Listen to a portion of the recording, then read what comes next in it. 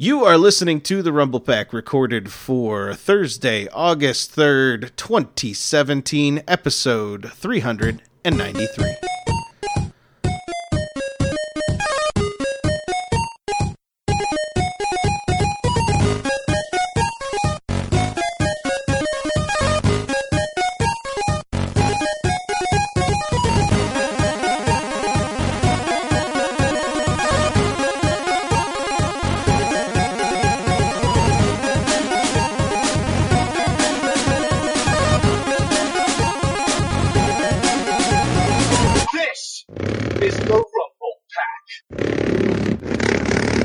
And with me to get things righted, because it has been a while since we've recorded an episode, is one lonely Neil Wagner. Wait, why am I lonely? Well, just because you're the only person that we're just the two of us are just talking, so you're just a lone other co-host. It's a very insulting intro to me. No, it's okay. It works out to be perfect. Because you're sad and lonely, you ended up buying a Switch. Really? You're just not helping the cause at all. Oh, okay. Well, because you make bad decisions, you bought a Switch. Now I think I made a great decision. Yeah, I think the decisions that led me up to my hunt for the Switch and the actions I undertook during the hunt were sad and lonely. But the actual purchase was a great decision. Yeah, you were pretty covetous of a Switch a while back. Like when you had that set of business trips. Is that what pushed you over the edge? Like what triggered you to go on this journey, this sojourn for Switchdom? I think it was the combo of having some business trips where I took my Vita with me. And what if this had good games? And you were like, fuck, that'd be good. Yeah, it was. It was kind of actually, I was playing a great game. I downloaded Bastion, which Bastion is a phenomenal game for a mobile system. It's something that didn't really connect with me to sit down and play it on a console, but having it where I was playing in a hotel room, where I was playing at the bar and restaurant attached to the hotel, that was like a ideal way for me for playing Bastion. I really enjoyed that. Yeah, once you're on a business trip as an adult and you're married, and if like you're not into infidelity, you're just there doing nothing. So you can actually go to like a hotel bar with a video game system, order a drink, and if someone gives you a weird look, you can just look at them right back in the eyes and tell them to go to hell. And I was in both the absolute example of a place where you would feel super uncomfortable going out on your own, but also a great place to sit and play a game. I was in Portland, so I was the trip I was there for. I was like in the super kind of artsy area of Portland. Oh, of course. Wait, isn't that the whole thing? Like, is there a shitty area? No, I think this is like the actual. The epicenter of it. Oh, this is where ground zero, where patient zero came from for the hipster disease. Okay. Yeah. So all the restaurants in the area were really good, but they were also very much geared towards young people going out and hanging out and eating in groups. So everything's very close, very small, a lot of shared tables. It's like, I don't want any of this. Tell me you sat there and played a Vita. I didn't want to sit there and talk to anyone, but the hotel I was staying in had a brewery on site. Oh, of course. Actually, you can't have a commercial property in Portland without a brewery being attached to it.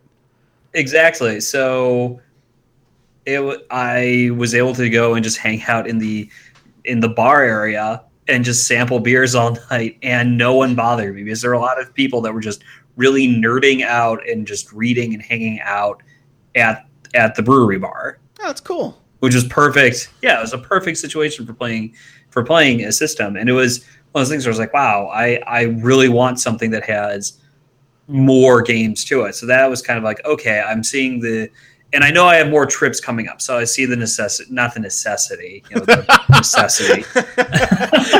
Yeah, that's amazing. Bad. Yeah, I need a truck too. It's a real privileged answer right there. Really. I hope you feel bad about that one. Oh, God. I really felt like, hey, this is something I want to have now. Thank you for And rephrasing it. yeah. So now, incidentally, I was in Portland for a privilege-related workshop too. So what the fuck? All right, well, whatever. I mean, that's the thing. So that would start pushing me towards it because I have more travel coming up this year as well. And then hearing you and Justin and Accardino talk about the Switch and Tony, really, yeah. Tony had picked it up. He hadn't really talked to about it last time I talked to him. True.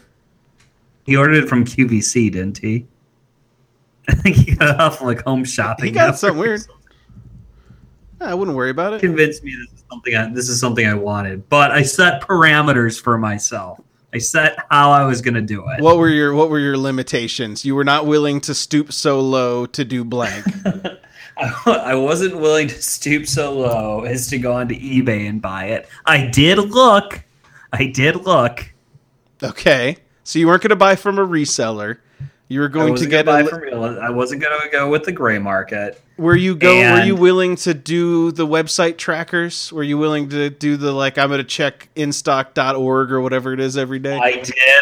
I had the website tracker up. I had a Google alert set. Oh man, a Google alert for Switch back in stock. What? Well, I guess the real question will be, what is the thing that actually made it happen? Where did you end up getting one? Well, okay, so my other parameter with this actually came from something that Accardino said, which was how many more midnight releases are we going to be able to do?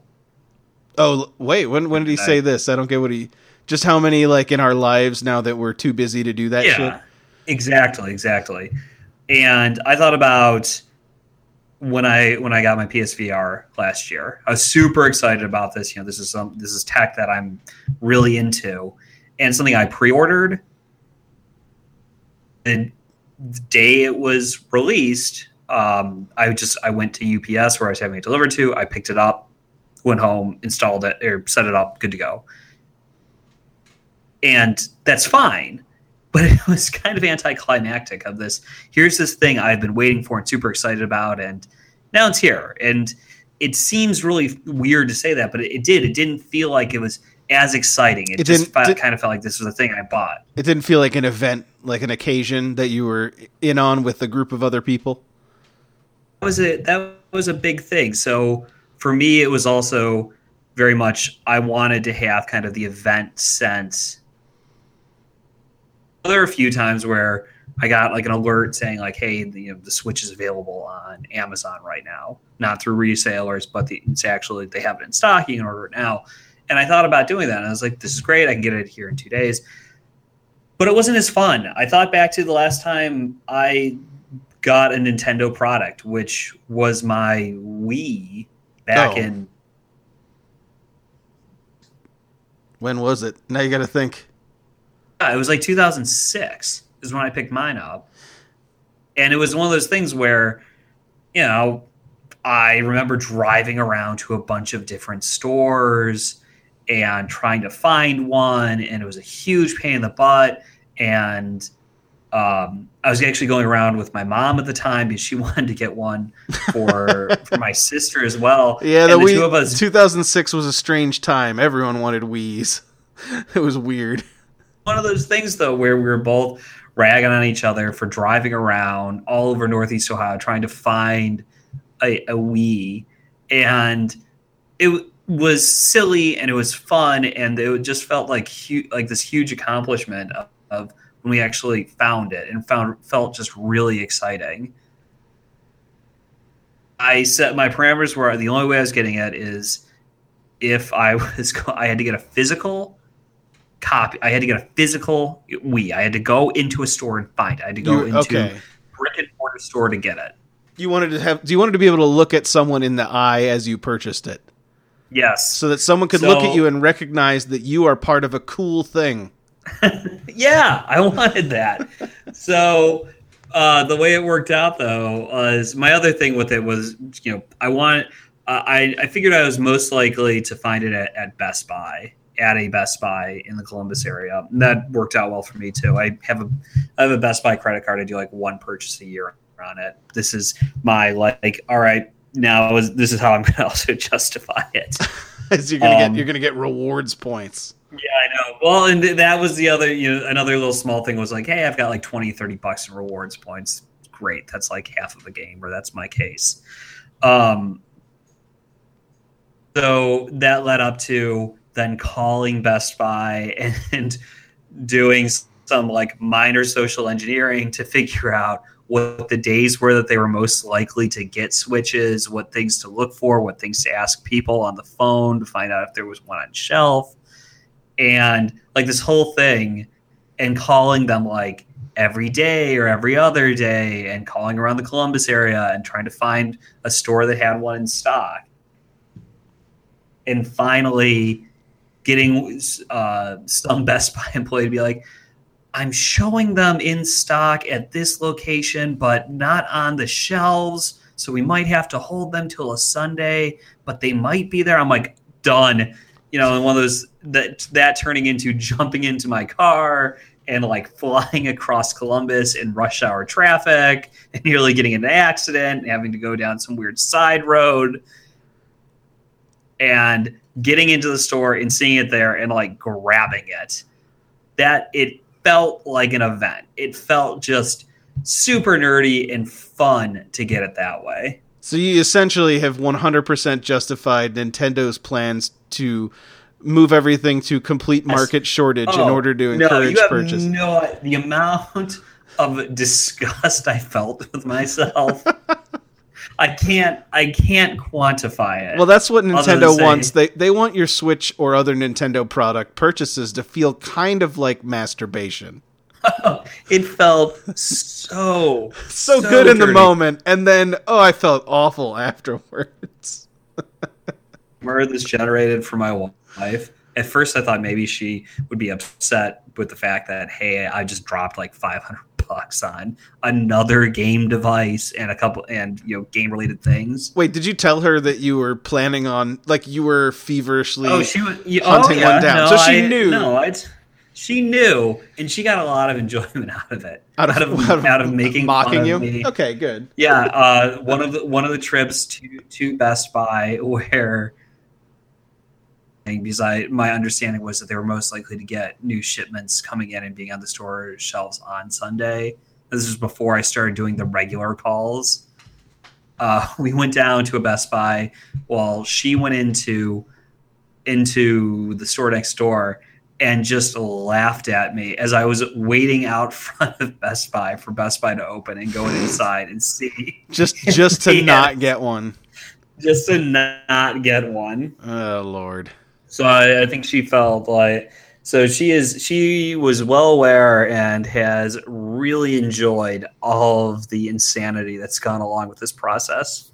Oh, well, at least someone got to enjoy the stupidity in addition to you actually engaging in the stupidity, which is its own entertainment. So now you have a Switch. Perfect. Well, here's the question. Did you get the gray one or the blue and red one? I air quoted the red. I got the gray one. I haven't seen the neon variant. They didn't have, when I went to Best Buy, they said that they had gotten in 6. All of them were the gray ones. By the time I got in there, they just put them up on the shelf like an hour before I got there. They were down to 3. I bought one, and the dude that was working there was like, I expect these to be gone within the hour. Yeah, I believe it. There's still... I was worried my predictions before the Switch and before I gained Switch fever myself and snagged one. My predictions were they would be unfindable for 6 months. They would just be gone. And then all of a sudden, like the Wii U, they'd be everywhere. Everyone would be filthy rotten with Switches, and it would be like this cliff. But luckily... since, I mean, it's always better when this is what happens. It seems like there's still sustained demand for a Switch. I mean, like, you and Tony both got ones while having never owned a Wii U. So it's like a plus move for Nintendo in terms of core base. Like, they have increased the core base of their consumers somewhat from Wii U to Switch. So it's a good sign so far. So I haven't bought a Nintendo product it's 2017, so in 11 years. Yeah. The last Nintendo products I had my Wii. So yeah, my last ones were 2006. Yeah. And they're floating around in a box somewhere. And I've really ragged on Nintendo for their so many different things.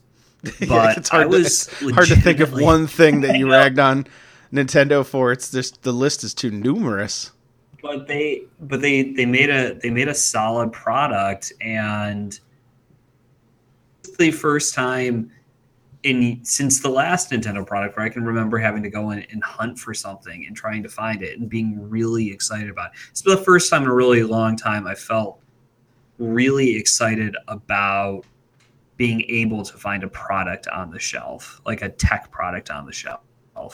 Yeah, I think it's Go nice. Try to find. It was just rare enough to make it desirable, but not crazy like some of the stuff that they've done in the past, like the NES Classic, or I swear to God, 3 weeks from now, the SNES Classic. Like the exact same thing will occur. I don't know. It's been a night. No, well, here's the real question. You've got one. You've got the gray one. Not thinking of the games that you've played on it. How do you feel about the hardware? It feels really solid in my hands, and coming off of a few weeks of digging back into my Vita and my Vita library and playing it, which that too. While it's now the Vita came out in like 2012, I think. Oh, I don't even know when the first Vita came out. Who knows? 12 or 13. I feel like the Vita's always been there and yet never been there. But I mean, going between the two, it doesn't feel as kind of as space age. Like when I pulled the Vita out, like that just felt like some sort of advanced piece of tech. It kind of felt like what you think of when I think tech. This is what I envision. The Switch, it feels solid, but I mean, realistically, you pull off the Joy-Cons, it just looks like a mini iPad. It looks like, or a Fire tablet. Yeah, I was gonna say no, worse than an iPad, and I would say worse than a Fire tablet. It looks like a My First blank. Like to me, that's what it appears to be. It's got that chunky plastic and the gaping rail holes on the side when you take the. I mean, it's not attractive when you take the Joy-Cons off. What else it kind of reminds me of? It reminds me of, in my mind, what the Sega Game Gear was. In your mind? Okay, I mean, I think I might be seeing what you mean. Like a little bit thicker than you think. Like a little bit chunkier.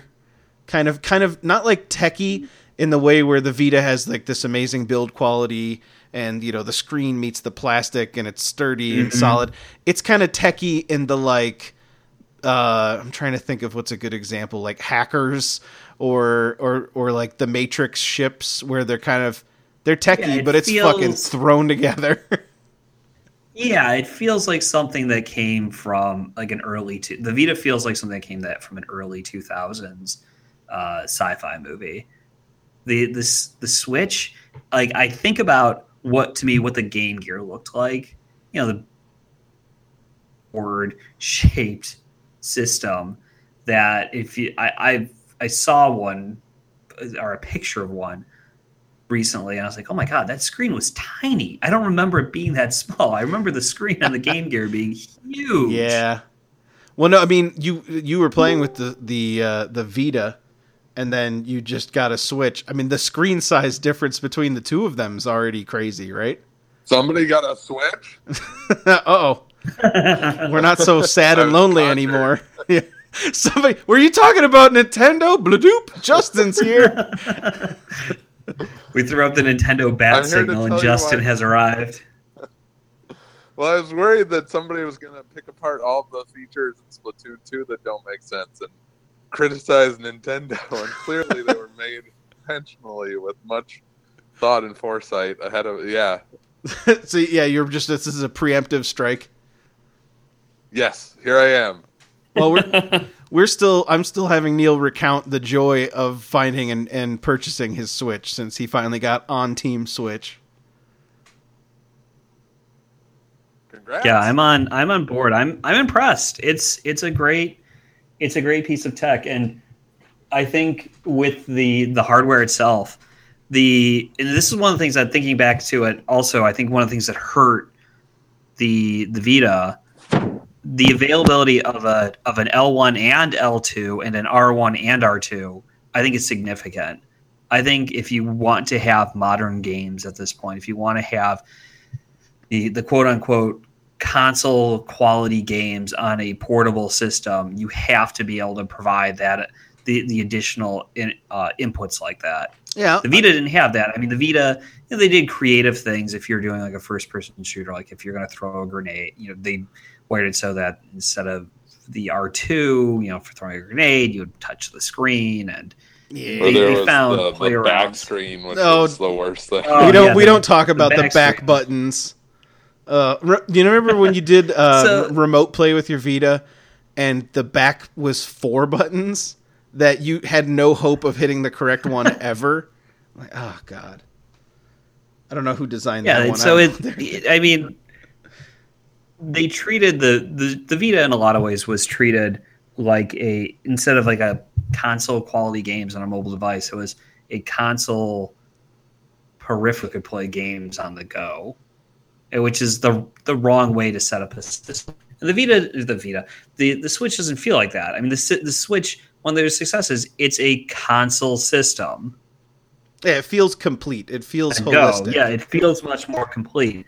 And it just, from the get-go to me, feels like it's going to be a little more successful, or a lot more successful, because Nintendo has that game catalog. They can shit out a Mario game once a year forever. Can and will. But you know that's going to happen. You know that there's this catalog of characters and games and game types that you can count on, that they'll release and re-release and do that. Where with the Vita, there just wasn't a lot of in-house, and there wasn't a lot of third-party work done. So, and if you didn't have that support with it, and if you had these weird control schemes with it, it didn't work. And I think that was part of the reason for why it didn't feel like there was that much love. And also the fact that you would have to reprogram controls to work with this weird back touch screen. I mean, I think games there meant a lot of figuring out how do you port something like this. Yeah. And like you said, the having the full buttons on the Switch is critical to what makes it feel good as a thing that I would personally want to take with me when I go places. Whereas the Vita always felt like something less. Part of that is also the sticks too. Like, you have pretty legit sticks on those Joy-Cons.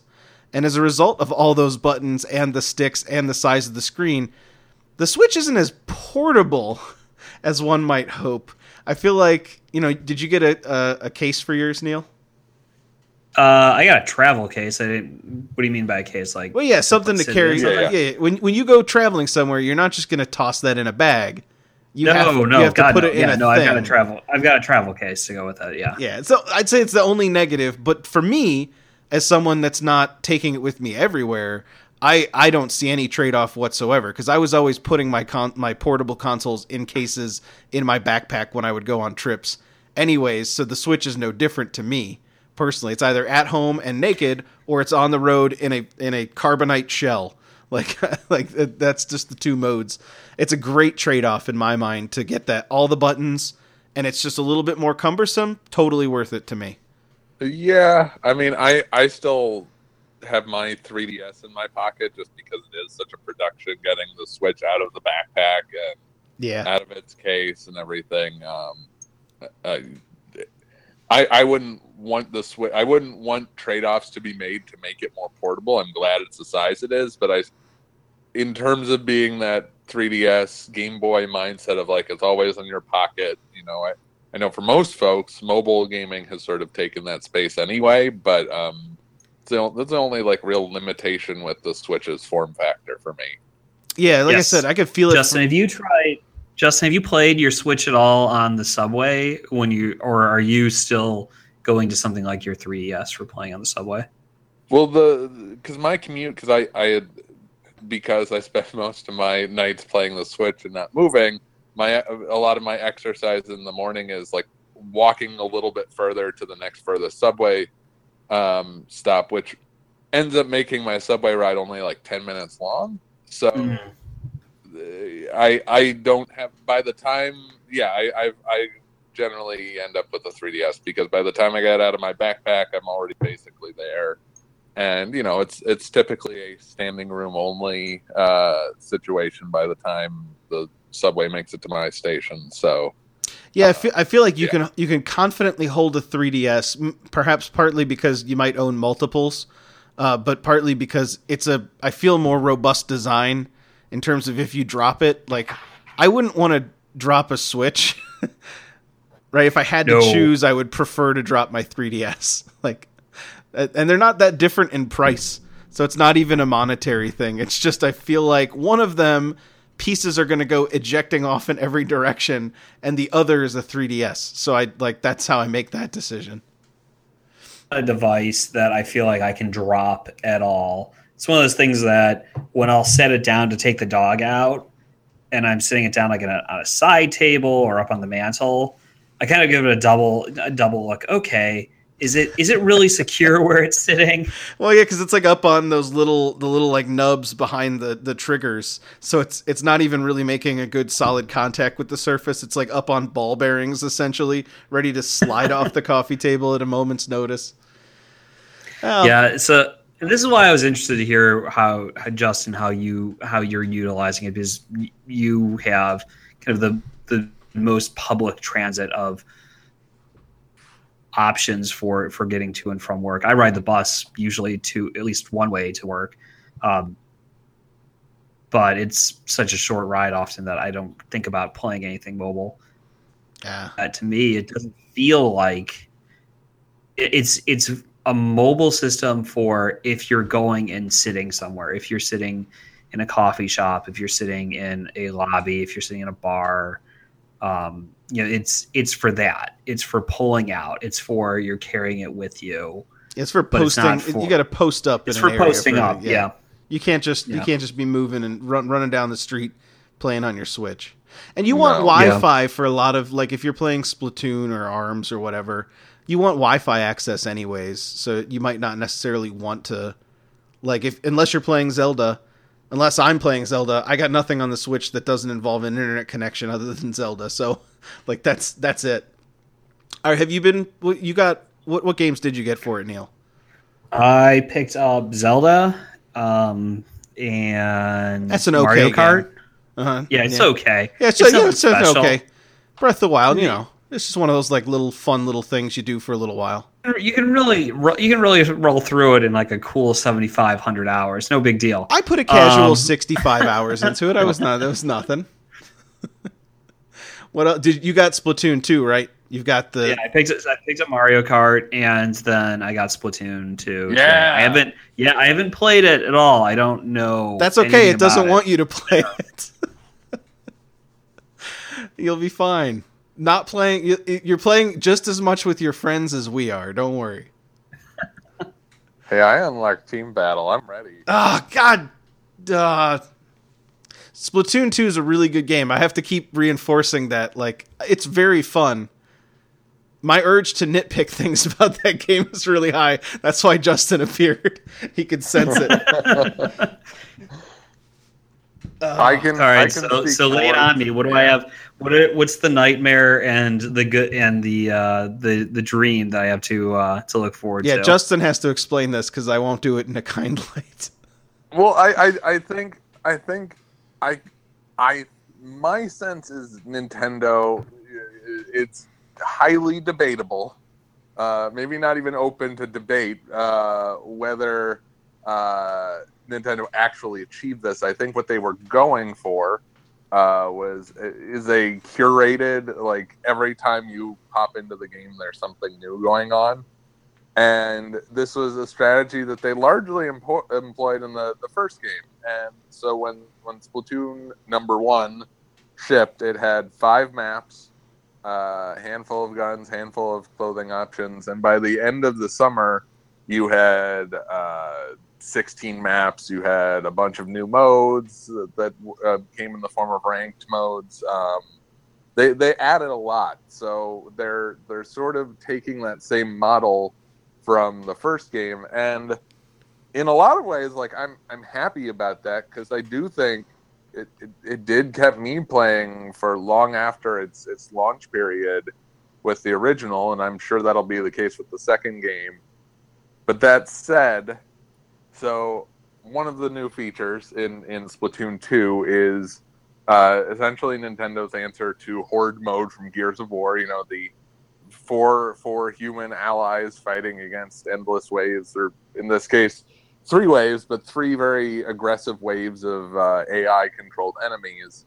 And it's available. Like we can't even describe it when it's available. It's so erratic.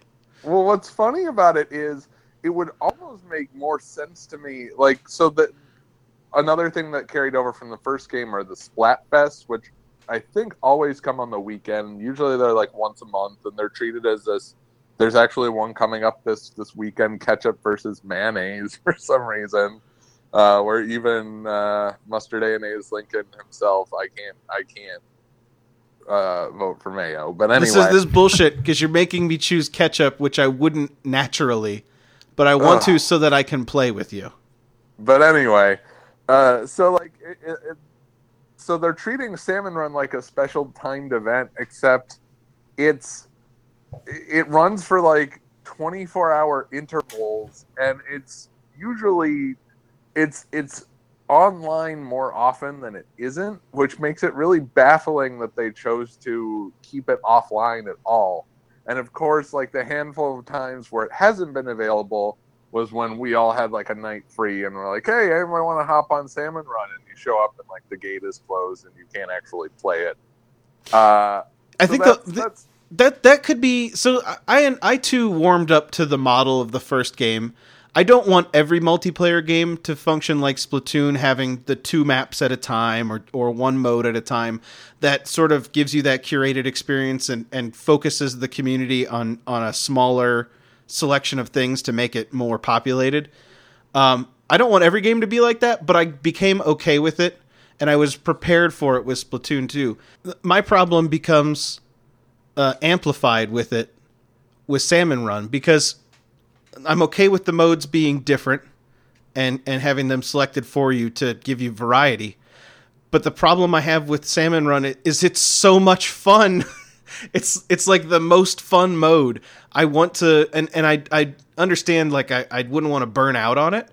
It would. I could see that occurring. Definitely a lack of substance there for like long term. As somebody, because like you can play for, there's like these bonuses that unlock after what essentially amounts to a couple hours of play, and having done that once, you feel it after a while. Right, and there's only right now like 2 maps maybe, and it's the same map over and over when it is available. It's like whatever map it is, that one. And yeah, I could see the not wanting to get burned out on it, but I feel like if we were just hanging out as friends and playing some Splatoon, we might play some Turf Wars and then go, you know what? I'm feeling like I don't want to be competitive. I want to change a pace where we just work together and go over, play a couple Salmon Runs. Like, I'm close to a bonus. I got the bonus. All right, let's go back to play ranked. Or like, that was enough for tonight. That kind of flexibility isn't quite there the way they've got things set up. And actually, you can do Salmon Run in local play, which is inexplicable. I didn't realize that's what it was. When I saw it, I was so excited. I was like, oh shit, this is how you play Salmon Run. And then I went through the menu and saw like, oh, but this will let you set up a local Wi-Fi. And I, for some reason, thought like, oh, connect to a Wi-Fi so I can get to the internet and play with my friends. But I thought, okay, well, that's the thing. If we want to play Salmon Run, we just have to get together. And what didn't dawn on me was that literally everyone I know with a Switch doesn't live in the city with me. Like, I thought at least there was like a couple people. Like, I know McFadden was on the edge, or like Tom or someone else in the area. Like, no one has a Switch except for me. Oh, well, Lord. I think the much more egregious thing that we're sort of beating around the bush is the game, if you want to consistently play on the same team as your friends, you can right out of the gate when you buy the game, you can instantly go online, join a match with friends, and be playing with them. But they, in a group of 8-1, you can't really like set up a group party before you're going in. So there's always a chance that Kaz will start a game, and say Nick and I will join afterwards, and we'll be waiting 3 minutes just staring at essentially just a background screen, waiting for 3 minutes, the 3 minutes of the match to count down before we can join him. But okay, so like that's annoying, but I'm willing to tolerate a lot for Nintendo. Right, and 3 minutes, to be honest, 3 minutes isn't the worst I've ever waited to play with friends. I've had friends playing a MOBA and waited 40 minutes for them to finish to join in. I say, think about how, not so much now, but think about how much time in the early days of Overwatch you would have to wait to connect to a match. Yeah, sometimes it would take forever. I'm willing to wait 3 minutes. That is, like you said, that's not really a major crime. But then in all likelihood, if you have a group of 3 or 4 people, the odds of if you go in with 4 people, the odds of all 4 of you being on the same team is next to, I have played with 4 people on 3 separate occasions now, usually an hour at a time, and not once do we have all 4 people on the same team. So what you need to do, one, you need to unlock ranked play, which doesn't take that much time. You have to reach level 10, which you'll do in relatively, let's say 3 to 4 hours, relatively short order. But then you also, for whatever reason, there is the way that you play with friends in, friends online is through this team or league mode. And in order to qualify for the league mode, you have to be ranked B- in at least one of the ranked competitive modes. B-1, it takes a long, not insignificant amount of time to rank up to B-. 2, ranked mode, you're looking at, unlike if you're terrible at the game, you can still get to level 10 just through attrition, just by playing. By splatting ink. With ranked mode, I've been fortunate in that most of the people I've been paired up with are semi-competent, but I know Nick was playing and just I could hear the obscenities all the way here in New York, because like if you're playing poorly and your teammates are playing poorly, or you're playing fine and your teammates are playing poorly, after a certain point you could get knocked down a half letter grade, and those letter grades are like they're hard won. Like they're not. Yeah, it's like 7 wins in a row gets you to the next letter grade, or something like that. And then you can lose a few times. I think it's pretty forgiving, but just the fact that it's possible to get knocked down adds this extra level of tension when all you ultimately want to do is play with friends. And Kaz, I haven't even mentioned to you, so I don't know if you know this, but league play, you can play with 2 people on the team. Yeah. Or you can play with 4 people on a team, but you can't play with 3. Could you play League with 1 person? No. You can only play League with 2 or 4. Yeah, because I mean, there would essentially be not a lot of point. League play is essentially ranked play, but with people And like I can see what Nintendo is going for in theory. You want to keep like there is an argument to be made. I'm not the one making it, because I think Overwatch plays just fine with ranked people on teams together. But there's an argument to be made that you want to keep an even, an even playing field. And so if you have some people who are paired up and some who aren't, the people who aren't are an inherent disadvantage. I do get that. Whatever. If you want to have ranked play cordoned off and have that set up that way, I don't necessarily love that design choice, but I could live with that. But why there is no set mode out of the gate that lets you play on the same team as friends is just baffling. And it's not insurmountable, and Splatoon 2 happens to be one of those games that's good enough that you put up with the headaches. But boy, the realizations, because it's also like a lot of these decisions are they're unintuitive or they're not properly explained. So you go in, you see League player like, oh, this is exactly what I want. And then you actually buy the game and you open up that monitor like must be ranked B minus, or like, oh well, I'll just get B minus, and you realize that takes a long time, and then you realize to compound that there are 3 different types of ranked modes.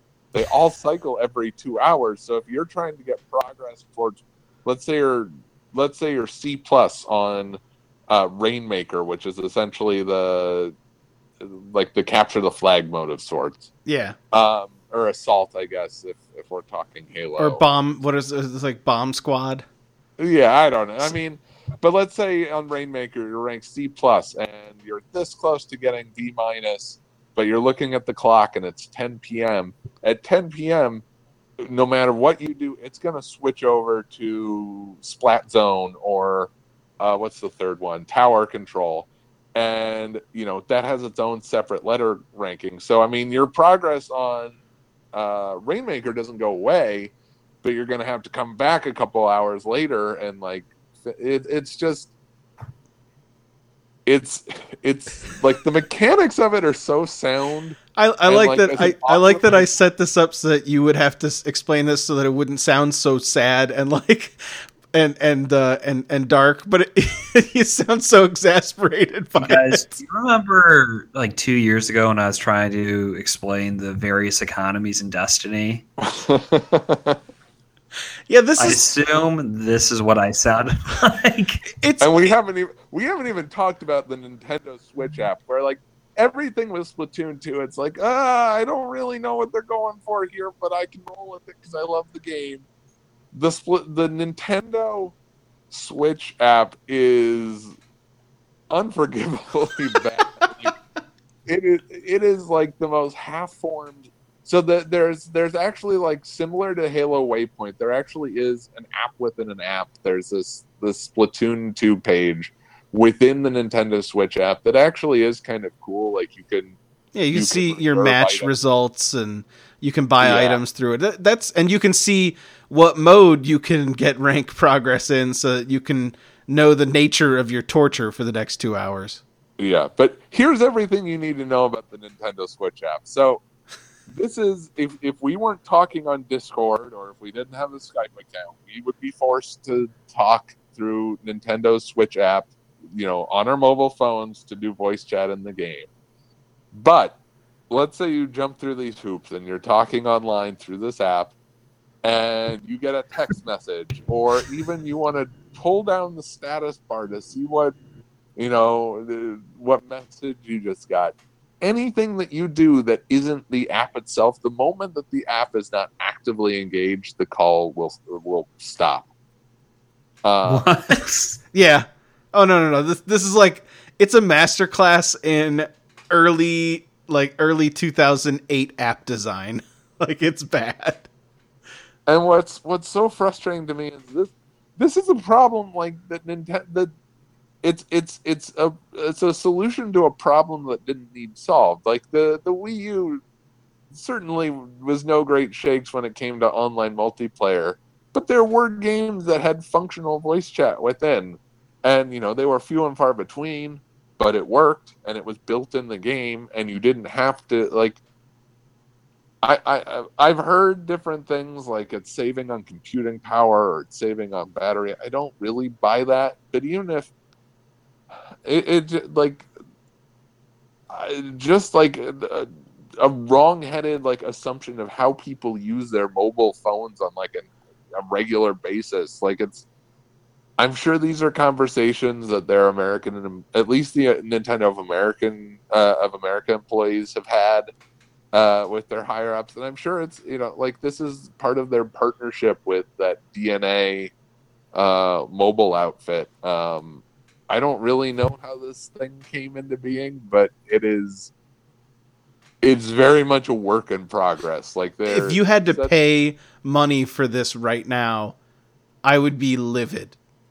Yes. As it stands, it's amusingly inept, and that's about as far as it, because it's not preventing me from talking to you because about 1,000 other solutions exist. And we were already using other solutions with previous Nintendo games just because it's easier. But like, when this becomes paid, it better be a lot better.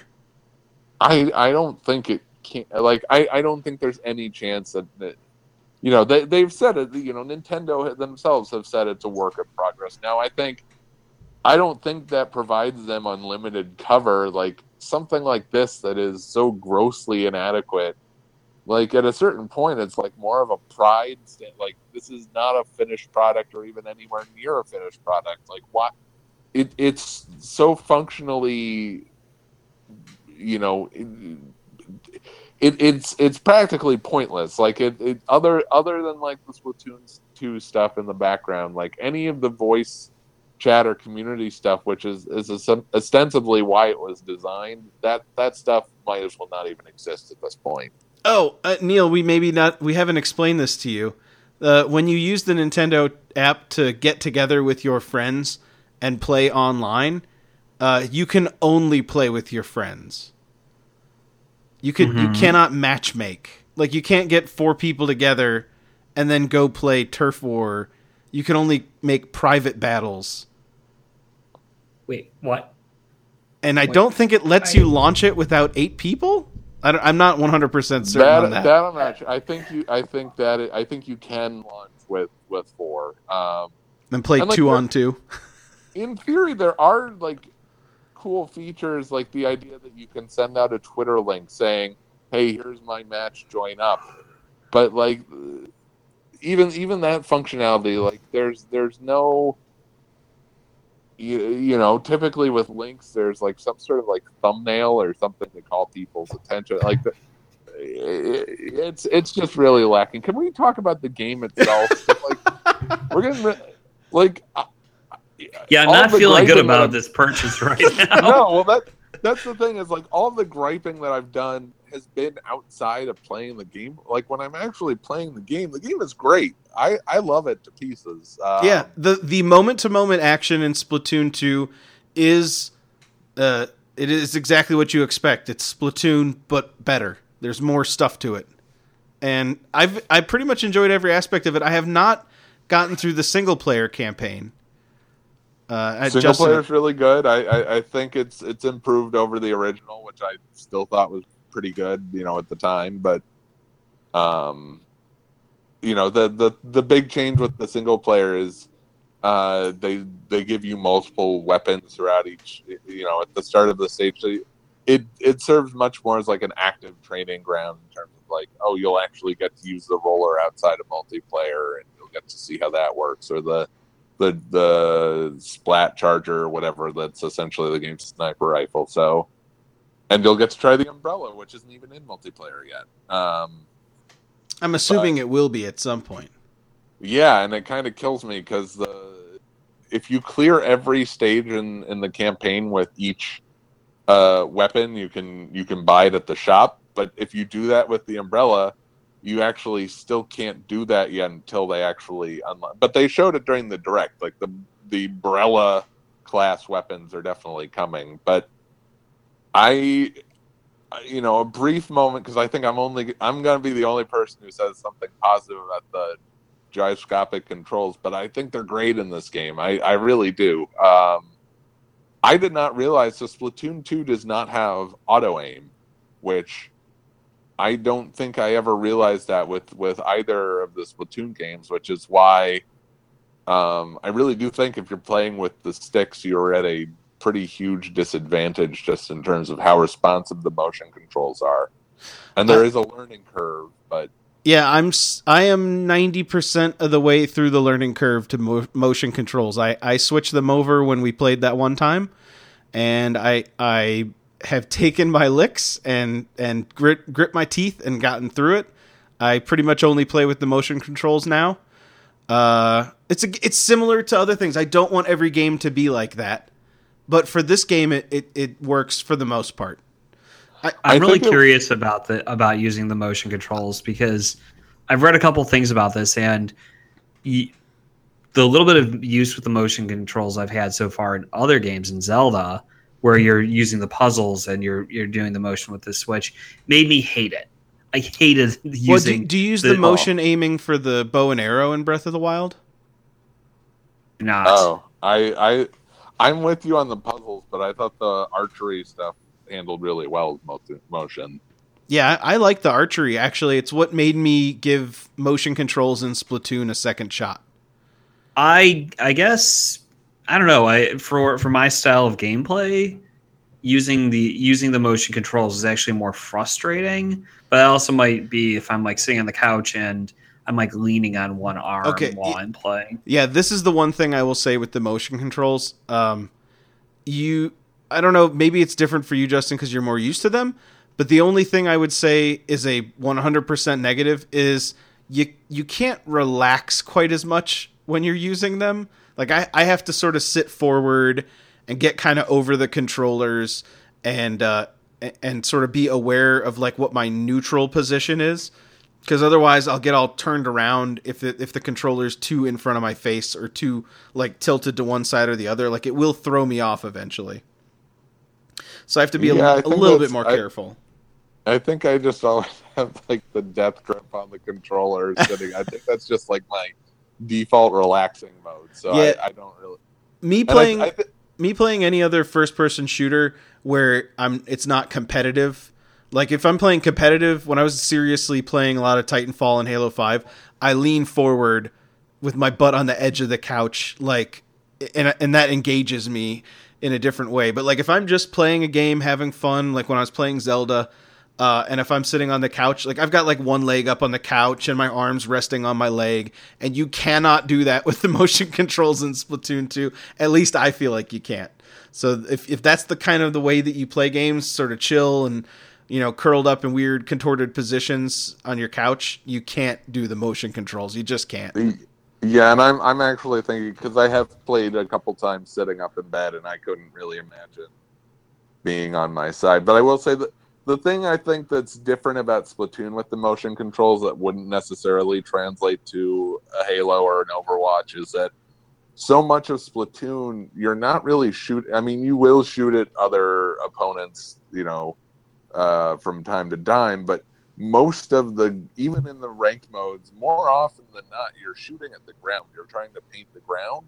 And so it often calls for like much more sweeping motions. It's less about precision and more about just spread. And so it makes sense to sort of move the controller back and forth in waves to sort of cover more ground that way. Yeah, normal shooters are I feel like the stick for me goes wildly between I want to whip the camera around and I want to do fine-tune adjustments. And you'll find with Splatoon, there's lots of times when you want to slowly pan across an area to soak it in ink from one like high vantage point, which does work better with the motion controls. Like I said, I've gotten used to them. I will say this, the best way to try motion controls that I found, right? I've got a Pro controller. It's pretty good, but it's a controller. When you're holding the full unit, it kind of works, but you're moving the screen around, which is kind of frustrating to me. If you disconnect the Joy-Cons and put the unit in front of you, like on a desk or on a table, and sort of lean in and sort of sit over it, I found the motion controls feel the best that way because you're just moving the right Joy-Con. It almost feels like you're pointing. Oh wait, you don't even have them in the I'm saying not in the grip. Shell? Yeah, Really? I like them independent. It actually is. It's the most comfortable. That's what got me over the hurdle, and now I can do it with the Pro controller as well. Oh, I have, other than like arms with like the punching stuff, that's the only Switch mode that I haven't really engaged in is like the Joy-Cons without the grip. I haven't really done that yet. Interesting. Yeah, I got jealous seeing people play Breath of the Wild lying on their back in bed with it mounted above their head and their arms at their side holding each Joy-Con and like the ultimate lazy game playing mode. Like that actually sounded... That's the most gaming dystopia I've ever. Yeah, exactly. Are they wearing a jumpsuit and no, weighing about 600 pounds because this is Wall-E. You just described a scene out of Wall-E. No. They're normal sized, but they're intubated. Bed sores on top of bed sores. That's the Nintendo way. That's what they want. You know what? So pretty much across the board with Splatoon 2, pretty much everything I prefer over the original. The only thing I miss, and I'm actually surprised by just how much I miss it, is having the map on the control pad from the Wii U screen. For me, just for doing the quick jump. Oh, I'm used to the quick jump now, but I think it is a problem. And I've gotten used to it, and it hasn't really severely hampered my enjoyment of the game in any way. But there will be times where I don't necessarily have a great sense of how much of the arena, I'll be able to check in between, when I'm killed or when there's a little bit of a lull after we've painted a large swath, but I really hope they patch in a mini map or something into the corner of the screen or somewhere, just so you can get a bird's eye, quick view of this is where we need to cover territory.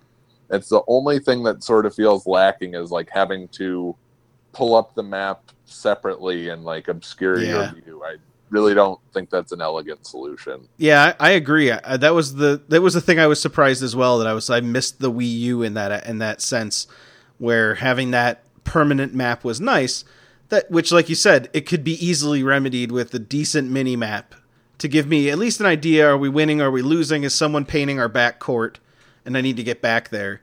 I'll say this, Neil, the game itself is fun, and I think why I enjoy Splatoon as much as I do is that it's very different. While being just a first person, or not a first person, but while being a shooter, Third-person shooter. Yeah. It feels competitive, like playing Halo, but it's not nearly as heavy. So it's so much lighter of an experience. The strategic depth is there if you want it, but it's not something you have to, have your mind 100% engaged with. We need to think tactically and go in. You can go in and play. And I actually wish Turf Wars was available for ranked play. I don't understand why that because that mode still, to me, is the one that feels the most refreshing and different in terms of deathmatch shooters that are out there, because you don't go for the kills. You just go to claim the territory. And that mechanic is still unique, despite this being a direct sequel of the first one. No one else has really done that. So to me, it still fills its own genre or its own niche in the shooter. Yeah. And so again, we can complain endlessly. There's more things to complain about. You'll find little things you can't switch loadouts without jumping out of the matchmaking queue. Which, by the way, if you're playing with friends, you cannot physically jump out, change your loadout, and jump back into their game fast enough to not have to wait for the 3 minutes to tick down and while they play another game, because it puts them in a match so quick that you're stuck waiting yet again. So there are a bunch of little problems. Apparently that one's fixed. Justin, do you have a Splatoon amiibo that you've put loadouts on? I do. That's interesting. Of course. Is that a real question? No, but I hadn't thought to do that as a solution. That's interesting. I think that's what you're supposed to do, but you should just be able to assign 4 loadouts to a button and be able to switch on the D-pad while you're in the loading screen. Them locking that kind of convenience behind a not only do you have to give us money, but you also have to do what Neil did to find a Switch in the first place and find the Splatoon amiibo for the 3 milliseconds they're in a store and give us $17 or $20 or whatever the hell it is. Yeah, the purple squid one in particular is really hard to find right now. Don't tell Neil that. He'll go start searching for one. No, I've done my thing. Yeah, you didn't have a Wii U. Now you've got a Switch. You can get in on the amiibo craze. No, I don't. Don't do it. Let me. I actively encourage you not to. Says amiibo enthusiast. Says the man who has multiple tabs open right now, looking for future amiibos. No, the sad thing is they're all pre-orders. They're all Papa Justin's taken now care it's of. just the SNES Classic. That's the only other major stress in Yeah. my life. I want to hear what Neil's thoughts are on Breath of the Wild are, but I also kind of want to know how much you're stressing out about the SNES Classic. Back to my thoughts on Breath of the Wild. I want to hear Justin's thought on the NES Classic. I you- thought I was gonna. I started hyperventilating when it went up on Walmart, and I missed it. Like it was like and granted, so it was like a Thursday at 11:40 p.m. Eastern. Yeah, when all good products launch. Yeah, and granted, Walmart has since canceled all of their pre-orders because they weren't supposed to put it up. So Nintendo today actually said later this month that they'll be up for pre-orders, which is actually more notice than they've given when the NES Classic was coming out. And then the other thing is they said they're going to quote unquote produce a lot more of the SNES Classic. The thing that stresses me out is I was able to get an NES Classic with the original without any difficulty because the summer leading up to its release, it wasn't a thing until it was a thing. Like it was. I don't think it was on the radar of the nostalgia crowd until it was on store shelves, and then it became the thing that everybody had to have. But now that we've lived through NES Classic Mania and the Super Nintendo is on its way, I think people have been to hell and back. They've seen how hard the original was to get their hands on. And this one has an unreleased game like that. I love the NES. The NES has lots of games that have surprisingly stood the test of time, given their vintage. Super Nintendo, though, that's when you start to get into the really timeless territory. And it's also there are a number of games on that system, on the classic version of that system, that have not seen commercial release, on virtual console or anything like it since their original debut. So stuff like you cannot buy Yoshi's Island, the Super Nintendo version. You can buy the Game Boy Advance version of it on your Wii U, and that's fine, but it's heavily compromised. So this is the first time that you can buy a legit version of Yoshi's Island, the original Star Fox, and then Star Fox 2. This is the first time anybody can buy it because it hasn't even been released before. There's a lot to be excited about with this thing. It really does. There are certainly Super Mario RPG and Final Fantasy 3/6 are on there, but Chrono Trigger and Final Fantasy 2 aren't. There are all sorts of omissions if you want to go down the list, but it's for $80, it's 21 really great games. There really isn't a stinker in the bunch. So yeah, the extra $20 bump, it kind of hurts because it's not like that. I don't understand the console. The actual guts inside that thing can't be any more powerful because it was probably already just an ARM chip. I think there's somebody inside Nintendo whose job it is to sit down because Iwata, Miyamoto, all of them have talked about at one point or the other, we want these games to retain. They don't want virtual console or whatever their Netflix style, quote unquote, Nintendo Switch shop is going to be. I think they want to avoid the race to the bottom iPhone model. And if you again, this is me trying to play, pretend I'm a Nintendo employee. I think the rationale is, Super Nintendo games, they have held up better than NES games. They're more sophisticated than the NES games, and they're priced accordingly in that, with that in mind. Now, from a what you're getting from the physical goods perspective, no, it doesn't make any sense. That it's probably a few kilobytes more of data, but other than that, it's essentially the same design. But here's my stance on the SNES Classic. Doesn't it come with 2 controllers though? Sure. Yeah, 2 controllers. So I that doesn't necessarily make up the entire gap, but the NES Classic only came with 1. Oh God, you had to buy an extra controller too. Yeah, and those were impossible. I never Oh, did end up Jesus. with the second one. The Wii Classic controller worked, so it didn't end up mattering. But That's true. Here's my yeah, stance on the system. I am not going to feverishly refresh a page in order to get a pre-order because I think that's just a huge disaster that doesn't need to suck as much as it does. Just it's Yeah. all how Nintendo's handling it. I don't desperately want one. If I can walk into a store and pick one up within the first couple days that it's out, or maybe 2 weeks later, like if I can just casually walk into a Target and buy one, I will get one. If I can't, It's and a it's different position from even 2 weeks for you ago for you. Last time we recorded, we really dogged on the SNES. You're like, I'm not gonna get one. I'm done. I'm not gonna do it. No, but I've added a layer to this that I Okay. So when you make if you're making a CCG collectible card game and you make a card have more power, it has to cost more. So I'm giving them a little bit more benefit of the doubt, but I'm adding in a caveat. If I go to a store twice in the first 2 weeks and neither time I can just go pick up an SNES Classic, I'm going to go home and I'm going to go onto my computer and I'm going to buy a Raspberry Pi. Fuck them.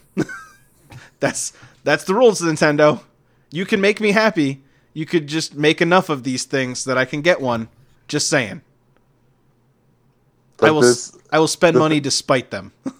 The thing that gets to me is even on Raspberry Pi, you cannot get the full finished Star Fox 2. Like For now. I know. I guess for now. But up until now, it's not. It hasn't. There's been other like bootleg versions of Star Fox 2, but those were incomplete. Just from like from the hardcore fan who like collects all the albums and all the B-sides and all, from like the completionist point of view, like this really is. It's such a weird, unexpected. Why? Like why now of all times do you? It's not like it's Star Fox 2 or, Star Fox's anniversary or like the Super Nintendo isn't turning a certain age. Like I think its 25th anniversary was like a couple of years ago. So I don't think it's like any noteworthy occasion. It's very strange that they're choosing to do that now. But here's why they're doing it. Over the time between we last recorded and now, hearing you guys get excited to get one, and you and Nick and Tom like texting, like chatting each other back and forth, like, "Oh crap, did it show up here? Did you get it? Oh, I got mine." Like just seeing that and it having Star Fox 2 and it being this hot commodity has slowly driven me from hell no, I hate you, Nintendo, to like, well, maybe. And that's why it's in there, because I feel like there had to be some. I don't know. Maybe they don't see it, but I guess part of me is kind of hoping Nintendo's going, well, the first one was kind of a shit show, so we need something more than just here's another one. It has to have some sort of show of good faith. And so their thing is they added an unreleased thing. That's kind of a cool thing. And it kind of makes up for the crap show. The problem is if it's another one this time around, then there's no recovering from it. Yeah. Well, the other question. Well, wait. What do you mean no recovering from it? Well, okay, there's no recovering from it in that there is no version of an N64 Classic that can interest anyone because it like would have to have all 7 of the games that mattered. Two questions for you. One, can we imagine an N64 Classic without Rare titles on it? Because Rare was certainly on the NES and the Super NES, but like they're really an integral part of the 64 library. And then wait, hold on. What is the most? So it's just GoldenEye, right? GoldenEye, the Banjo-Kazooie games, Perfect. Oh, Banjo-Kazooie. Yeah, Banjo-Kazooie. Conquer, like that is when people think of Rare, I'm sure Donkey Kong Country comes to mind. I think of Viva Pinata and a few other like later games, but for the most part, it's their N64 output that really, they're still eating out on that. And Donkey Kong Country on the SNES.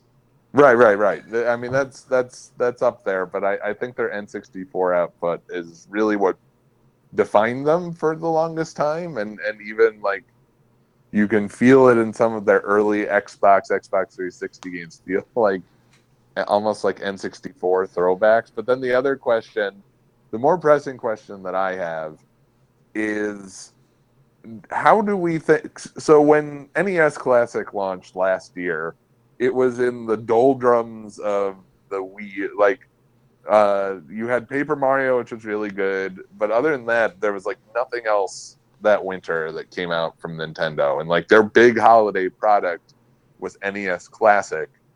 This year, presumably, the Switch is going to remain a hot commodity. I mean, it's still selling briskly in the summer, and we're pre Mario Odyssey right now. So assuming the Switch is going to be there, how do these two things complement each other? Do they compete? I mean, I don't think they compete at all. I feel like they're completely disparate markets. I don't think they compete. Every I think that every SNES. No, I won't say every. I think there's a good chance that you have a lot of overlap with people wanting to have both things.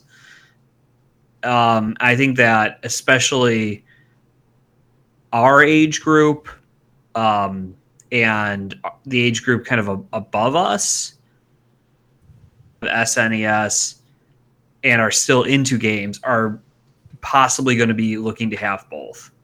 I don't see a scenario where someone goes, I can have either this or that. Yeah, no, I don't see that at all. True. I feel like if the people want either of these things, they will get. Like the Switch competes maybe with the other consoles. That's about it. Yeah, like I feel like this is so divorced from those. The Switch is gonna compete this year for space under the tree when it comes to whether someone is getting an Xbox or a PS4. But also, it doesn't compete on the price because of the price point. I mean, at $80, that's $20 more than a game. That's I mean, that it's a completely different price point. I'm still shocked more for the SNES. I'm completely shocked that they didn't charge $100 or $120 for this. I think they easily could have done that, and just no one would have even flinched. I feel like you can get to 100. I don't know about 120. But I mean, I'd be there, but I think you'd be hard pressed. I don't know. I think that they were conservative with their pricing at 80. I think that they could have gone up higher, and I still think that ultimately what you'll see is I think that you're going to see an N64 classic. Yes. And I think that we're going to swing back around, and I suggested this a couple weeks ago. I think there's a real chance that this becomes like a Disney Vault sort of thing. Every few years, you get a new re-release, or you get the new SNES Classic, which comes with a new catalog of games to go with it. Well, it would be nice, and like I have to jump off, but it would be nice if that is the model that they go forward. Like right now, they're putting out these shells with like a preset number of games, but it would be nice. I'm totally fine if they want to. I mean, it seems a little silly to do this, but if Virtual Console, if it's selling you like a set-top box separate from the Switch, and it's, if only for like saving like plastic and manufacturing and things like that. I mean, I'm happy to buy another NES Classic, but I'd rather not do that every few years. I'd like to just see them build out the library without necessarily, like the classic thing is fun for the novelty of it, but I think it's unclear how sustainable that is as a model long term. Well, I think that you maybe get one or two more variants of each out, and then eventually you have a system that that you can buy stuff from the store, the virtual console, your shape. Do you want your new thing that can access these old games? Do you want it to look like an N64? Do you want it to look like an original Nintendo? You kind of pick your shape, and I think that's. I mean, theoretically, that seems like it's something that's cool. That seems like it's moving the ball forward. I think that what they're doing now is kind of regressive. Yeah, it's not super consumer positive. Yeah. No, I just want it on the Switch. Like, it's like a perfect form factor for it. Put out one Joy-Con with a proper D-pad. But that aside, But they also want to reach an audience that isn't going to ever consider buying a Switch. And I get that. I think you can do both, but it's really frustrating to me, like, when you have an audience that's very software hungry right now, as the Switch audience is. Now is the time when they seemingly have pulled the plug on Virtual Console, and I'm guessing, it was not. I'm sure it started out huge on Wii, and then was considerably less successful on the Wii U, and I get that. But I mean, the Switch is its own thing, and you have so many people. I just had dinner with a friend tonight who has not, he owned a Wii, but other than that, his gaming memories are the NES and the Super NES, and he just bought a Switch because he wanted to play Zelda.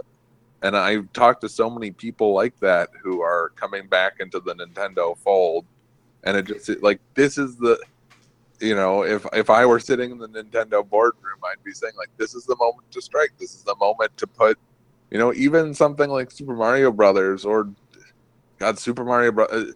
I hope I'm just going off on a tangent, but I was thinking about this the other day. How is Super Mario Maker not announced and already? Oh God, yeah, that's pathetic. I love the Wii U, but you can't leave Super Mario Maker on the Wii U. That is a game that deserves to find a massive audience, because I think you put it in front of a lot of people. Look, Justin, this will really hurt for most Nintendo fans. I think Mario Maker should be on PC. I mean, fine, whatever. I just want more people to play it. It should just be a web app. Jesus Christ. It's not that complicated. It already is. I do what? We're talking a lot about all these things that Nintendo can do or should do. I think that we also need to recognize this is a company that is being very conservative in their approach to everything they do right now. This is a company that not long ago, everyone, including myself, their stock had tumbled. They weren't doing anything innovative. And the Wii U launch, a decent system, it was not really a game changer release for them. They were kind of out in the woods for a number of years, and now this is a company that is coming back to the fold with people are, as Justin has said, coming back to Nintendo. They are excited about Nintendo products. They once again have multiple hot, new commodities that they know that they are selling out of or about to sell out of. So I think it's a company at this point where they're probably trying to figure out okay, what's the best approach? How do we create something that's sustainable? How do we create, get to this point where we're making significant money again and stay making significant money, and we don't see this drop off again? Oh, I just thought of a good idea. Think about sustainable money, because the problem with Virtual Console is that they insist on charging such a high price for the games for them to retain their value, that I think it hurts sales, because I don't buy them because I'm not willing to pay $5 for a game I've bought 5 times before. Here's an idea, combining sort of what you said, Neil, where you get to choose your variant. If they had a $50 shell that logged into the same Nintendo account that you log into your Switch with, that was, okay, you can select, you can get an N64 or an SNES or hell, a GameCube, whatever it is, and it has a controller, and it's just compatible with a virtual console that lets you download whatever you want. And if they would just sell things like, here's $5, it's like the 2D Mario games. Here's $10, this is the Final Fantasy NES pack. $10, this is the Final Fantasy Super Nintendo pack. Or this is like the RPG pack. If they were to give you just a little bit more value and then let you purchase it once and play it on either that console or the Switch, like if it was just attached to your account and you could play it in any place, I feel like they would have a hit because they would have people that would want to own every variant and have it on their shelf. And then they'd have people like me that wouldn't want any of those, but I'd buy a pack or two on the Switch where I wouldn't if it were individual titles. Like that kind of attack really could work well for them. And I'm just sad that I can't get that message to Nintendo. Like, I mean, I think it's, even if you haven't, like, I think a lot of people have, and that I don't think it's that they're not listening. I think they've got whatever strategy they have in mind, and how much they're willing to deviate over. I guess we'll see. Yeah. I mean, I still feel like with the Switch, it's still kind of like with the Wii, where Nintendo is hugely successful with it, but I'm not convinced they know why they are. Like I still feel like the Wii, the fact that they made a Wii U, always felt to me like they were like, why does everyone like this thing? We don't know. Make another, and then it didn't work. That would actually be the one area where I feel like Nintendo, just looking at their output, it feels a lot more confident than even the Wii did in terms of their release schedule. Like, I think big question, if they maintain this in 2018, but 2017 they've been really smart, so they put out ARMS in May, or June rather, which, believe it or not, actually sold over 1 million copies, which is awesome. Very happy about that. Splatoon this month. Next month, we're getting the Mario Rabbids thing that shockingly looks fascinating and weird and cool. September, we get they've got a very steady release calendar for the rest of the year, and I think that alone, even the Wii had its long dry spells, and there wasn't any real you couldn't necessarily point to this is a strategy that they have in mind for their release dates. You'd get Mario Galaxy and Zelda, whatever they had for November, and then everything else just felt sort of scattered. And Switch very much feels like we are going to stagger these releases in a very smart way, and the games themselves have been thus far very polished and well made. So I still, you're right that anything could happen and interest could dry up, or Nintendo could misunderstand what they've got on their hands. But I feel better about the Switch than I did about the Wii back in the day. So,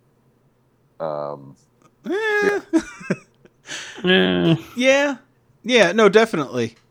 I mean, as at least from my personal, maybe not in terms of market performance, but I feel better about what Nintendo's doing than I did with, the Wii had its hype, definitely had lots of high points, but it also had some really dull stretches. Even the Switch, you can't really point to, the thing came out in March, and by April you had Mario Kart, and by June you had I feel like they've been doing pretty good about avoiding a really long post-launch dry spell, which is no easy feat. Yeah, I'll agree with that. When you thinking about it in terms of business success, the Wii U is such a runaway, or the Wii, God, not the Wii U. The Wii U was a runaway situation. The Wii was a runaway success, and I don't think that the Switch can probably ever match that kind of numbers and quick adoption. But I think the Wii was a singular thing that may never happen again. Whereas, like you said, the Switch feels much more sustainable. It seems like a thing that they can keep going. Honestly, the curated releases remind me of the old Xbox Live Arcade thing, where they would hold games and force them to release in a monthly cadence, which eventually the systems grew out of and they needed to deviate from, like, and they were getting bashed for doing that. At the very beginning of a console, this kind of regimented, controlled release is, I think, doing wonders for it's clearly doing wonders for our impression of the Switch and its health going forward. Yeah, and like everybody's talking about the same game for what, like I miss that from our early Rafflecopter Down days, like, you know, one release that everyone was talking about. Yeah, because I mean, nowadays every single indie game or anything that's high score driven has its own high score boards and leaderboards and things like that. But you know, it's essentially all the trophies. Everything's meaningless because everybody's playing something else. You know, like I was playing Resogun just for the hell of it, just because it'd been a long time since I picked it up. And, you know, like 2 or 3 of my friends have high scores on that, so you can compete with that. But, like, I bet the last time Tom Shepard picked up Resogun was, like, a couple of years ago. And, like, the sense of competition and community just feels kind of gone. And, like, this is not my first time ranting about the... or not even, like, I don't even think it's a bad thing. It's just... the way that media in general seems to be headed is it's a very personalized, you know, talking to all sorts of different, like, smaller demographics rather than trying to reach a mass audience. Right. Well, there's not even like the water cooler. Everyone is watching this one show on, you know, it's like everyone's not watching this one drama on this one channel. Yeah. And so for me, like, Overwatch last year was that kind of game, like one of those rare singular games, and I feel like this year Breath of the Wild was sort of like that. And, you know, to a lesser extent, I've talked to a lot of people about Splatoon 2. Like, I'd imagine Mario Odyssey has a chance to break through in that way. So I think, if nothing else, I think that's sort of what's kept my excitement about the, like, hour for hour. I've probably spent a lot more time on my PS4 this year, and I can talk about that another night because I'm going to hop off in a second. But I do, I really like what Switch has done for, like, the overall conversation. If nothing. So yeah, it has been nice to be concentrated. This is why I like Game of Thrones. At least you know that a lot of people are watching it. Yeah, no, Game of Thrones is a great parallel. I don't even necessarily love the show every week, but it's gone to shit, but we're still watching. So yeah. Cool. Well, I'll talk to you guys later. I'll listen to the rest of the episode soon. Cool. All right. Good night, guys. Thanks for jumping on. Later. All right, Neil, before we wrap things up, I do want to get your Breath of the Wild opinions, because we talked sort of about parts of it, but not necessarily everything. So where do you feel? How you feeling as far as, like, is this top 5 contender? Absolutely. I have a question. To me, it's where in that top 5 is this going to rank. It's a great game. And it's made greater by the fact that it's such an immersive game that I can go and sit in the sunroom in the front of my house and I can play it. For the last time I had a mobile game that was this immersive, this sort of compelling, that I could do that.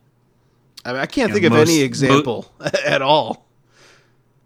I can think of that comes even remotely close to this is playing XCOM on my iPad.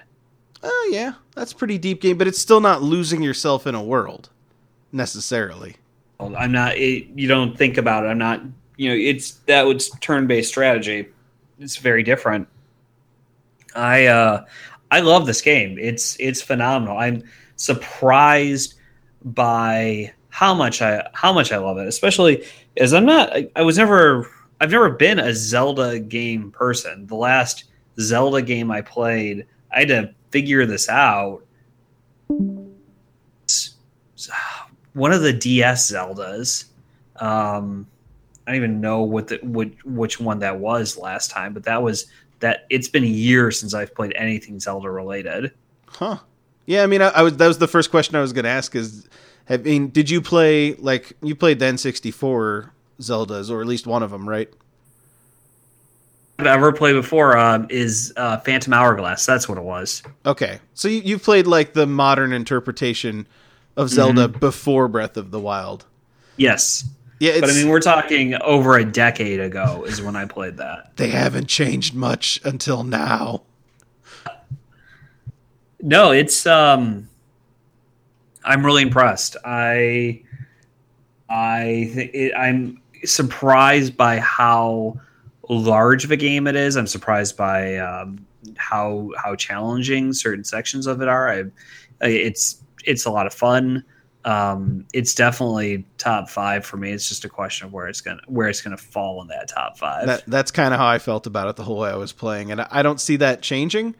It's a contender. It's one of those everyone should have touched it or seen it or something, so everyone has something to say about it or know about it. Where are you in the game right now? Where am I at? I've unlocked every tower. Okay, so you've got the full map and everything. I defeated the flying beast, and I'm in the camel. Okay. All right now. All right, so that's the order that so far you've done them in. You haven't done any of the others. No, I've just been kind of jumping around the map. Yeah, that's the most amazing thing is if you could drum up a complaint about Breath of the Wild, it's that it's so non-linear that can be almost intimidating because you have too many things to do that you can get paralyzed by that.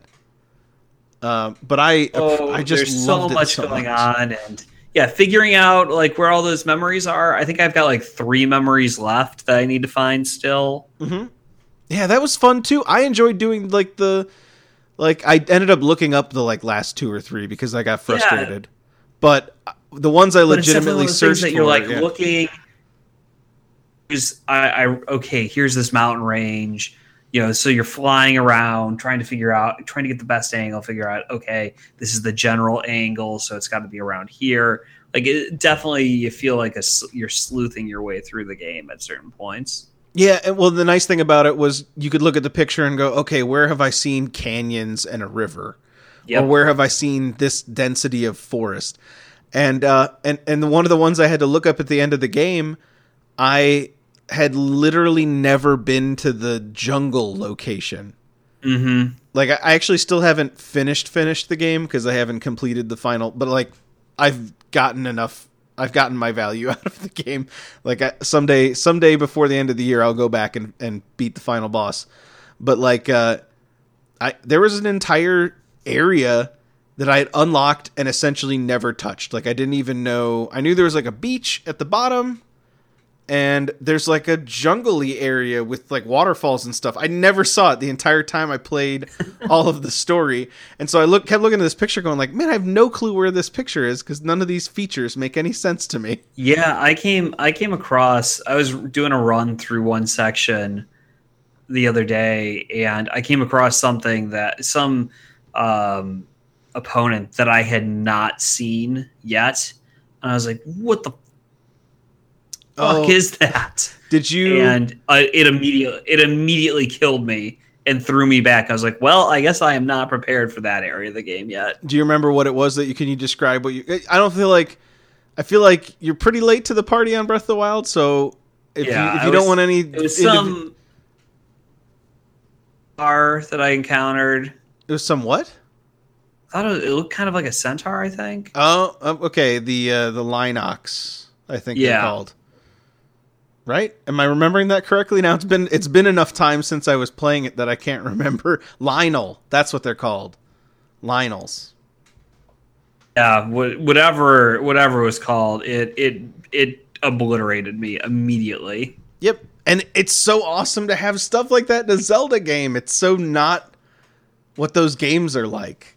That's what's so exciting about it, because you understand some of the basic rules, but enough of them are different that it makes the whole thing fun again.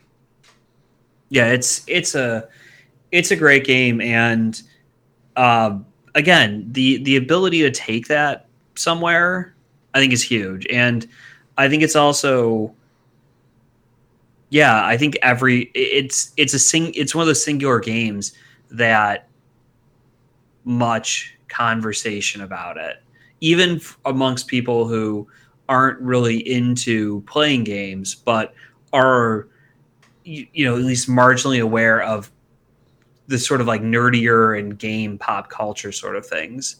I've heard so many conversations about Breath of the Wild, and first to buy the system and grabbing the game immediately. The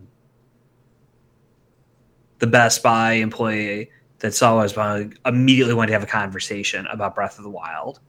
And then like the person standing next to him wanted to get in on it. Today, when I was going to pick up my copy of Splatoon 2, the dude who checked me out was like, "Oh my God, please tell me you're in Breath of the Wild right now. What do you think?" It was like these conversations, everyone wants to talk about the game. It's nice to have that. It's nice to have that single cultural touchstone event kind of thing for gaming again. It's a good feeling. Yeah, and again, for a Nintendo game. Yeah, it's shocking. All right. I think the problem is we can continue talking about it forever, but I think at this point we've overstayed our welcome, or at least we overstayed what I thought we were going to do. So I'll ask you this. Do you have any other like single thoughts that you want to make sure you put on here? Let me tell you how refreshing it is to go and play something Nintendo related, and in Breath of the Wild and Mario Kart, coming out of the slog that have been some of the games I've been playing on the Xbox and the PS4 recently.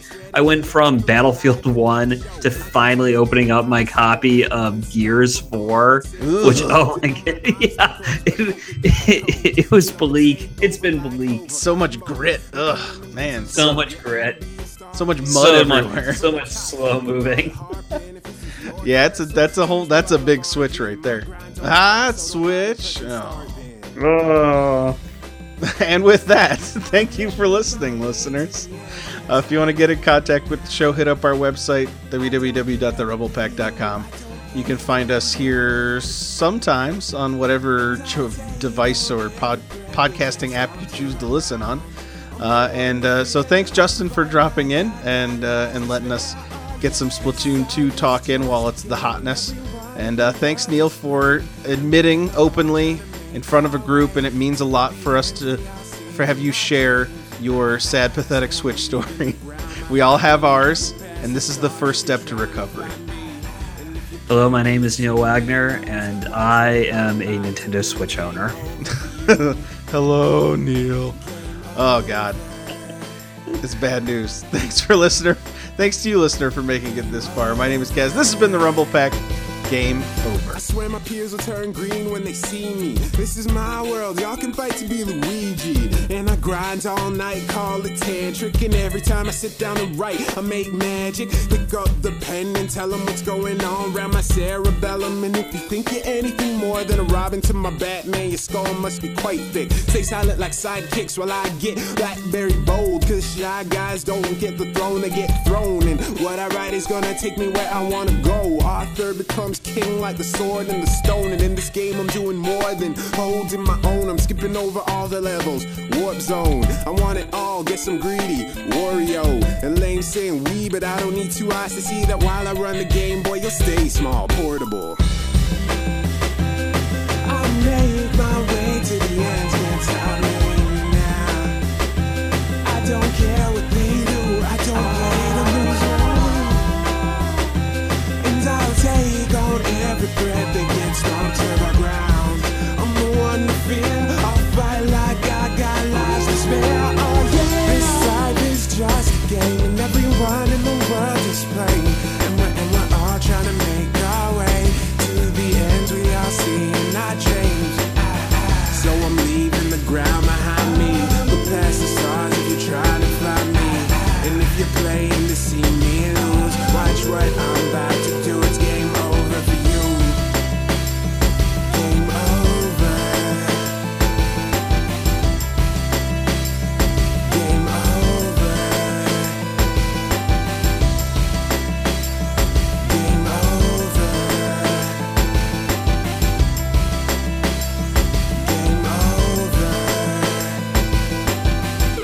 Bye.